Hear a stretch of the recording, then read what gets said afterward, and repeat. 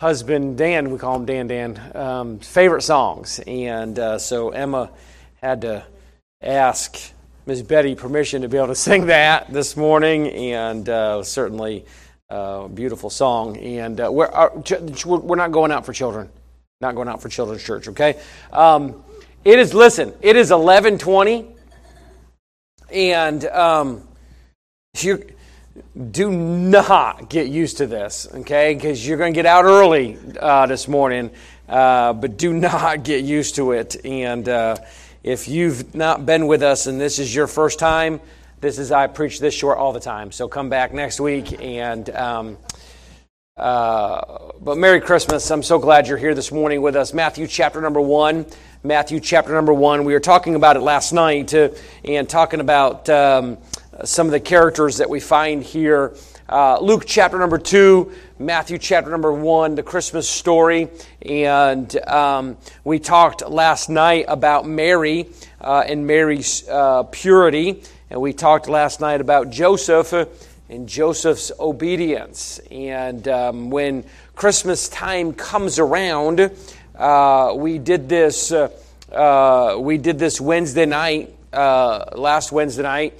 We kind of just, over in the fellowship hall, we meet over there on Wednesday nights, and last Wednesday night we kind of talked about what Christmas means to you. And so when Christmas comes around, we have certain thoughts, we have certain traditions, we have certain things that we enjoy when it comes to Christmas time. And so it was fun to pass the mic around, but to go around the room and talk about the different things that people do during Christmas, and from telling stories and reading the Christmas story and tradition with family. And we think of all these things when it comes to Christmas, but sometimes I think if we're not careful, we can get so busy with the festivities of Christmas that we forget to stop and remember the moments. And there's a lot of things during Christmas that we're going to probably forget from Christmas to Christmas. Maybe some gifts that we got that we're so excited about. I don't know if you've ever done this, but then the next year, you forgot what that gift was.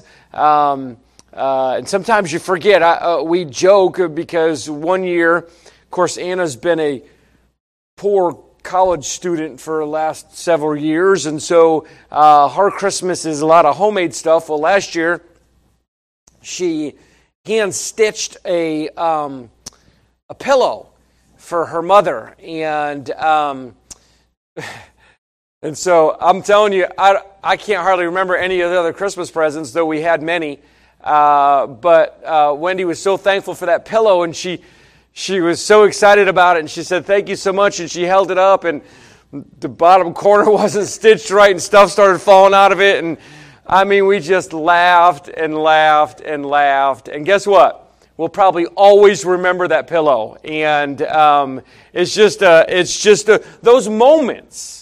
Right? Some things you forget, but moments last a lifetime. And so as we think about the Christmas season, we've got to stop and remember the moments. And as we look at the Christmas story, we remember these moments. We've talked about Mary's purity and Joseph's obedience in Matthew chapter number 1.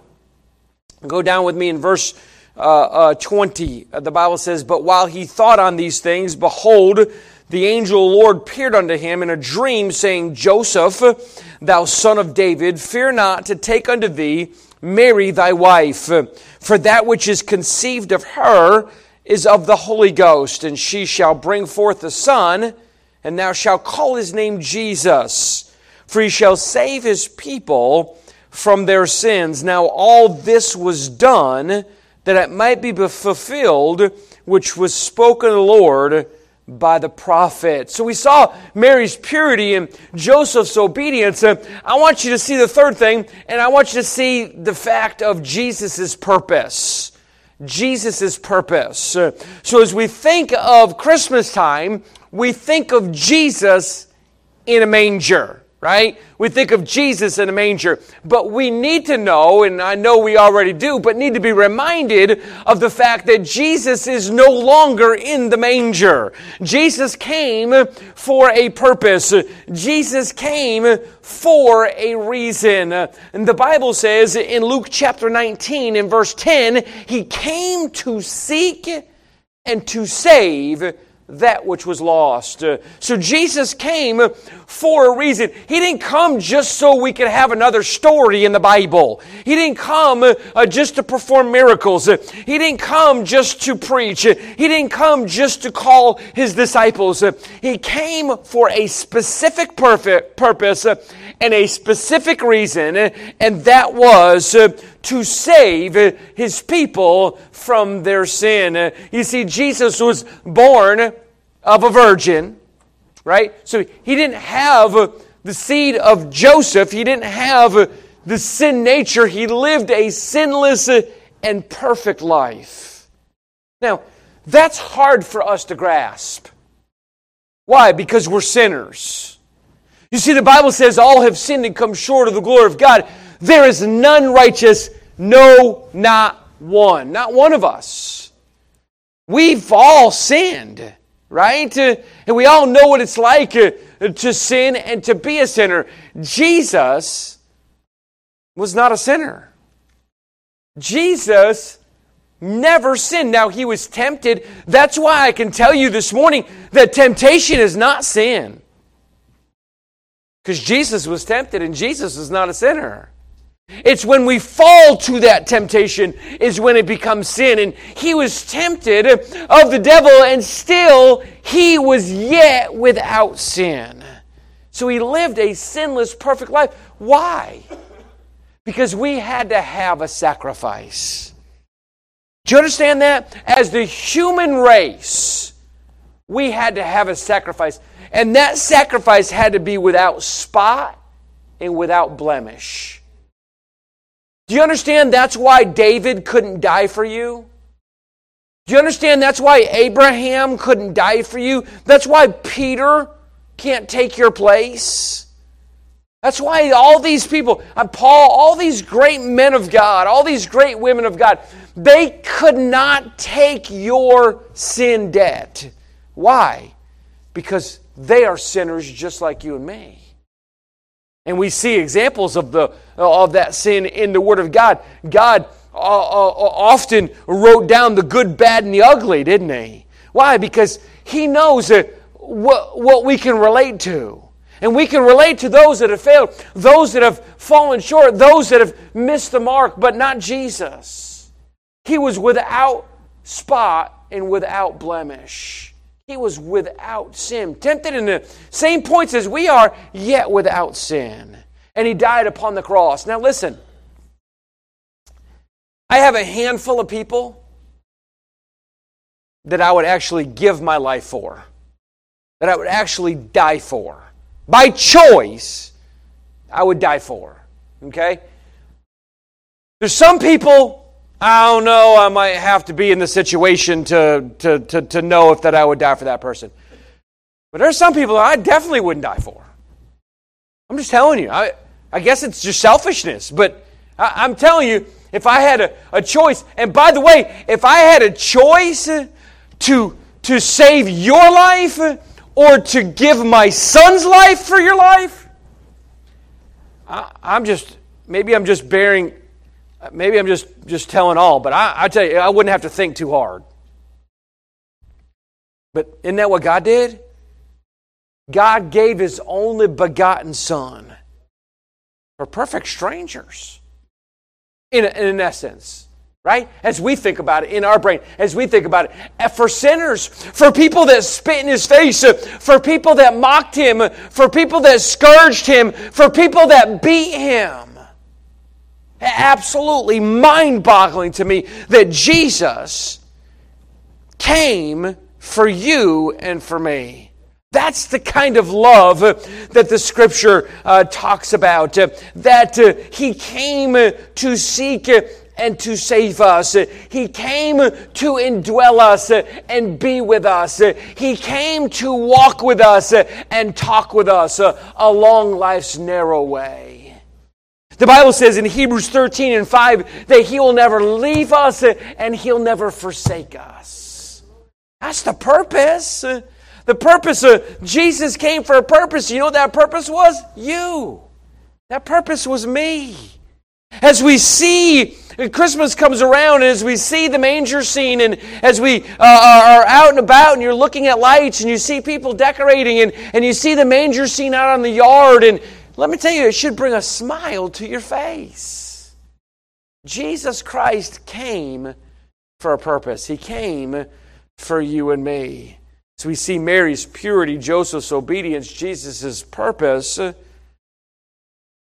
Chapter 2 and verse 13, I want you to see Herod's selfishness.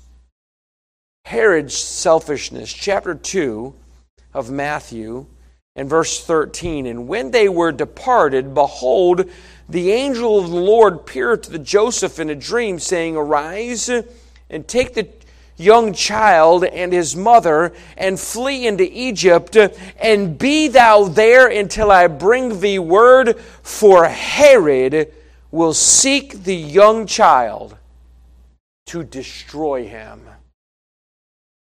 Now you remember, Herod tried to be deceptive. And he tried to say, listen, when you find him, come back and tell me where he is, because I want to come and worship him too. I want to come and praise him too. Well, he was a liar. What did he want to do? He wanted to destroy him. He was jealous of him. He was jealous of who he was going to be. Listen, he didn't want him to be a ruler. He didn't want him to have any kind of power. He was a very, very selfish man. Can I tell you something you're not going to like? By nature, we are very selfish people. By nature, that's who we are. And I want you to see here that Herod, his intentions were bad. His intentions were selfish. His intentions, as the devil's intentions as always have been, is to stop Jesus. Stop him from doing what his purpose was and is. Think about Herod. Think about other people in the Word of God. How they hardened their hearts. You know, people are still hardening their hearts today. Refuse to believe in Christ. Refuse to believe that people can be saved. Refuse to believe the Scriptures. Call themselves atheists and agnostics and all these other things, and just absolutely harden their hearts and harden their hearts and harden their hearts.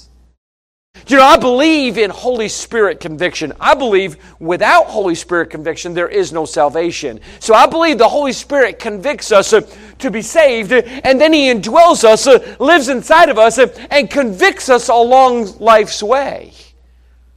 Like when we say something we shouldn't say, the Holy Spirit convicts us. We go where we shouldn't go, the Holy Spirit convicts us. We do what we shouldn't do, the Holy Spirit convicts us. But I believe that we can continuously harden our hearts where the voice of the Spirit gets quieter and quieter and quieter. Now, I'm not saying that the Spirit of God doesn't still deal with us, but I'm here to tell you, when you harden your heart so many times, the Spirit's voice gets quieter and quieter and quieter. It's kind of like when we got so much stuff going on. We talked about it last night. We got so much stuff going on, and so many things are so loud. In our house, it's loud. Like all the time, it's loud. I think my wife. Does anybody use a fan to go to sleep? I don't care if it's 25 below zero. I got a fan running right by my head so I can go to sleep. If I forget my fan when I'm traveling, they have white noise on your telephone. Makes that noise. People think, what? No, I got to have noise. So I'm pretty sure that my wife now goes to sleep to our ruckus in the living room. It is so loud all the time. And God forbid if George is playing. I mean, loud all the time. Well, I'm surprised our neighbors haven't called on us. Loud, loud, loud, loud, loud. We are a loud family. Just talking, we're loud. You know, sometimes things get so loud in life that we don't hear what we should hear. This is my wife loves to do this. Listen, she's listening. She'll tell you. She loves to call from the other room. And she'll say an entire sentence, knowing I can't hear a word she's saying except for her voice. So I have to get up out of the chair. I have to pause the game. I have to walk into the other room. Yes, sweetheart, what did you say? It's usually something not that important. And I'll say, babe, I'm watching the game. Okay, I'll go back and sit down. And she'll say, knowing that the cow's screaming his head off because the ref made a bad call or Stetson threw a bad pass or something happened, and so he's screaming his head off. So I've got to turn the TV way up and everything's so. Pause. Walk in. Yes. You know, sometimes it gets so loud, but we don't pause, do we? And somebody's talking. God is. God's trying to speak to your heart. God's trying to guide you. God's trying to lead you. What He's saying is way more important than what's going on around you, right? But we don't pause. We don't listen because so many other things are going on around us. Sometimes God will get our attention. Listen, sometimes God will scream. Sometimes God will raise His voice. Sometimes God has a way of getting your attention. By the way, if you're not paying attention, you don't want God getting your attention. So it's time to pay attention and listen up to what God has to say for us and to us and ultimately through us when it comes to His voice. Stop hardening your heart. Acts 26:28. This is a tragic verse. Acts 26 and verse 28. You know what Agrippa told Paul?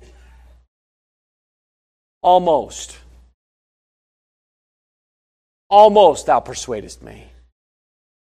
Almost Christian. Can you imagine? Listen, an almost Christian is a complete sinner. To be almost saved is to be completely lost. There is no middle ground. There is no almost. Stop hardening your heart. If you're not saved, get it settled this Christmas holiday season. If you are saved, then listen up. Stop hardening your heart. Turn off the things of this world and let your ears be tuned to what God has to say in your life. So I think of Mary's purity and Joseph's obedience, Jesus' purpose, Herod's selfishness, and then I think of the wise men's worship. The wise men's worship. Chapter 2, verse number 11, book of Matthew. And when they were come into the house, they saw the young child with Mary his mother, and fell down and worshipped Him. And when they had opened their treasures, they presented unto Him gifts, gold and frankincense and myrrh. The wise men's worship. I love this verse in Psalm 95. Psalm 95 and verse 6. O come, let us worship and bow down. Let us kneel before the Lord our Maker. You know, in the book of Revelation, John says, don't fall down and worship me. Worship God. We shouldn't be worshiping angels. We shouldn't be worshiping created beings. We ought to be worshiping the King of Kings and the Lord of Lords. As we think of the Christmas season, so many things come into our mind, right? They come into our brains. decorations and Christmas dinner and family gatherings and Christmas trees and all these things that we talk about when it comes to Christmas. But I'm telling you, for the born-again child of God, the first thing that should come to our minds is Jesus Christ. It's an overused phrase, and it's often become a cliche, but understand this, He is the real reason for this season. And it's easy to forget. I want you to know it's easy to forget. Because even Christians can get caught up. Even believers can get caught up in this time of year and get so busy. This year, our kids will tell you, our kids aren't kids anymore. They're all grown adults. This is the league. Every year, every single year we say, this year, you ain't getting nothing. Every year we say that, and every year we liars. Well, this year they all got a little basket. And they just got some practical things. Listen, this year, I'm ashamed to tell you, how old are you, Kyle? 24. It's been 24 years. I've never given socks and underwear. I gave socks and underwear this year. It's practical, easy. You know why? I'm telling you something. It's so easy. And even Wendy got me. I said, shouldn't we just get them all like one big gift? She said, knock it off. Get some help.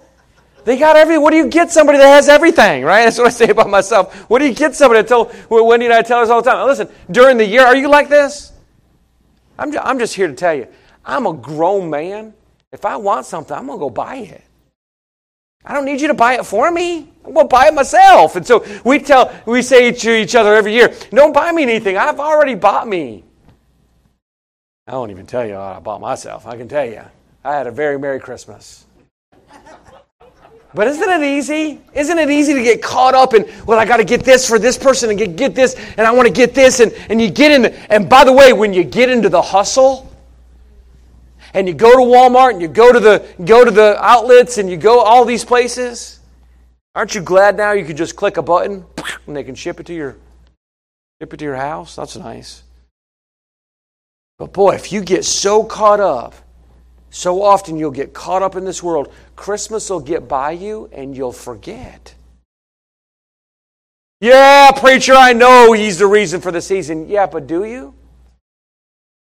Is He who we're celebrating? Can I tell you how many churches didn't have church today? I'm just telling you. It's just inconvenient. That's hard for me to even wrap my brain around. Now, I get it, changing things around. We changed the time of our service today. We took our Sunday night and made it a Saturday night. I get all that. But church and worshiping God should never be an inconvenience for the child of God. But too often, instead of having a worshipful mind, during the Christmas season, we have a worldly mind. And I'm for decorating. Come to my house. Looks like Hobby Lobby exploded. We love Christmas. And by the way, we do it before Thanksgiving's over. No, I don't want to hear it. I know. And I'm telling you, it'll stay up, and we just love decorations, and we love to look at them, and there's trees. We counted, not me, but the kids counted. In our house, there are over 100 Christmas trees. Now, not full-grown Christmas trees. The little wooden ones and the little.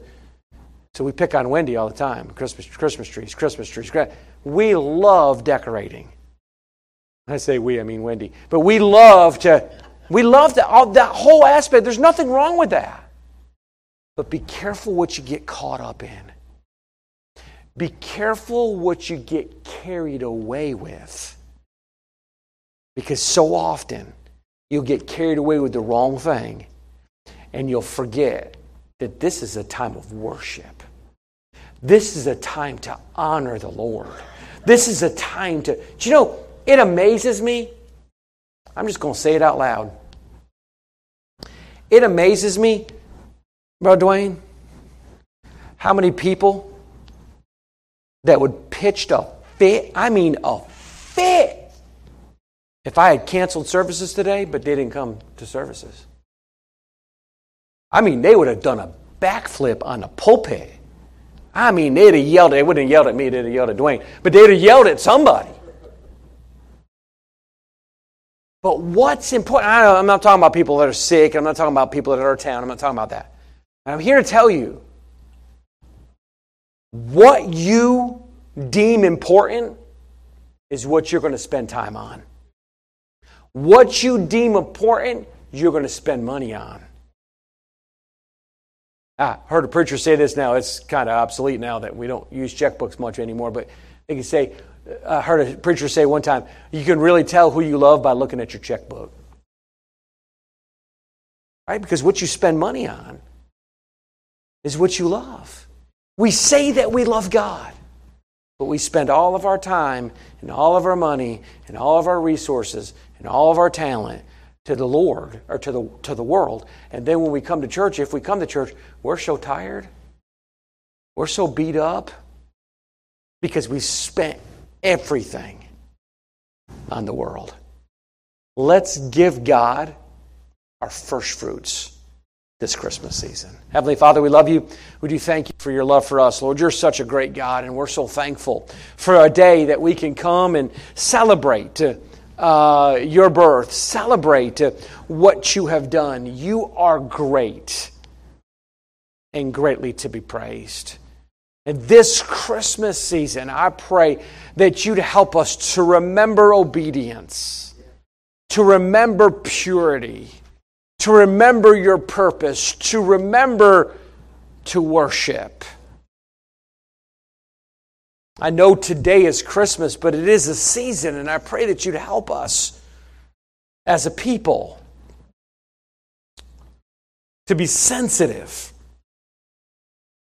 to your calling, be sensitive to your voice, to be sensitive to your word, not only today, but in the days ahead. Head bowed, eyes are closed.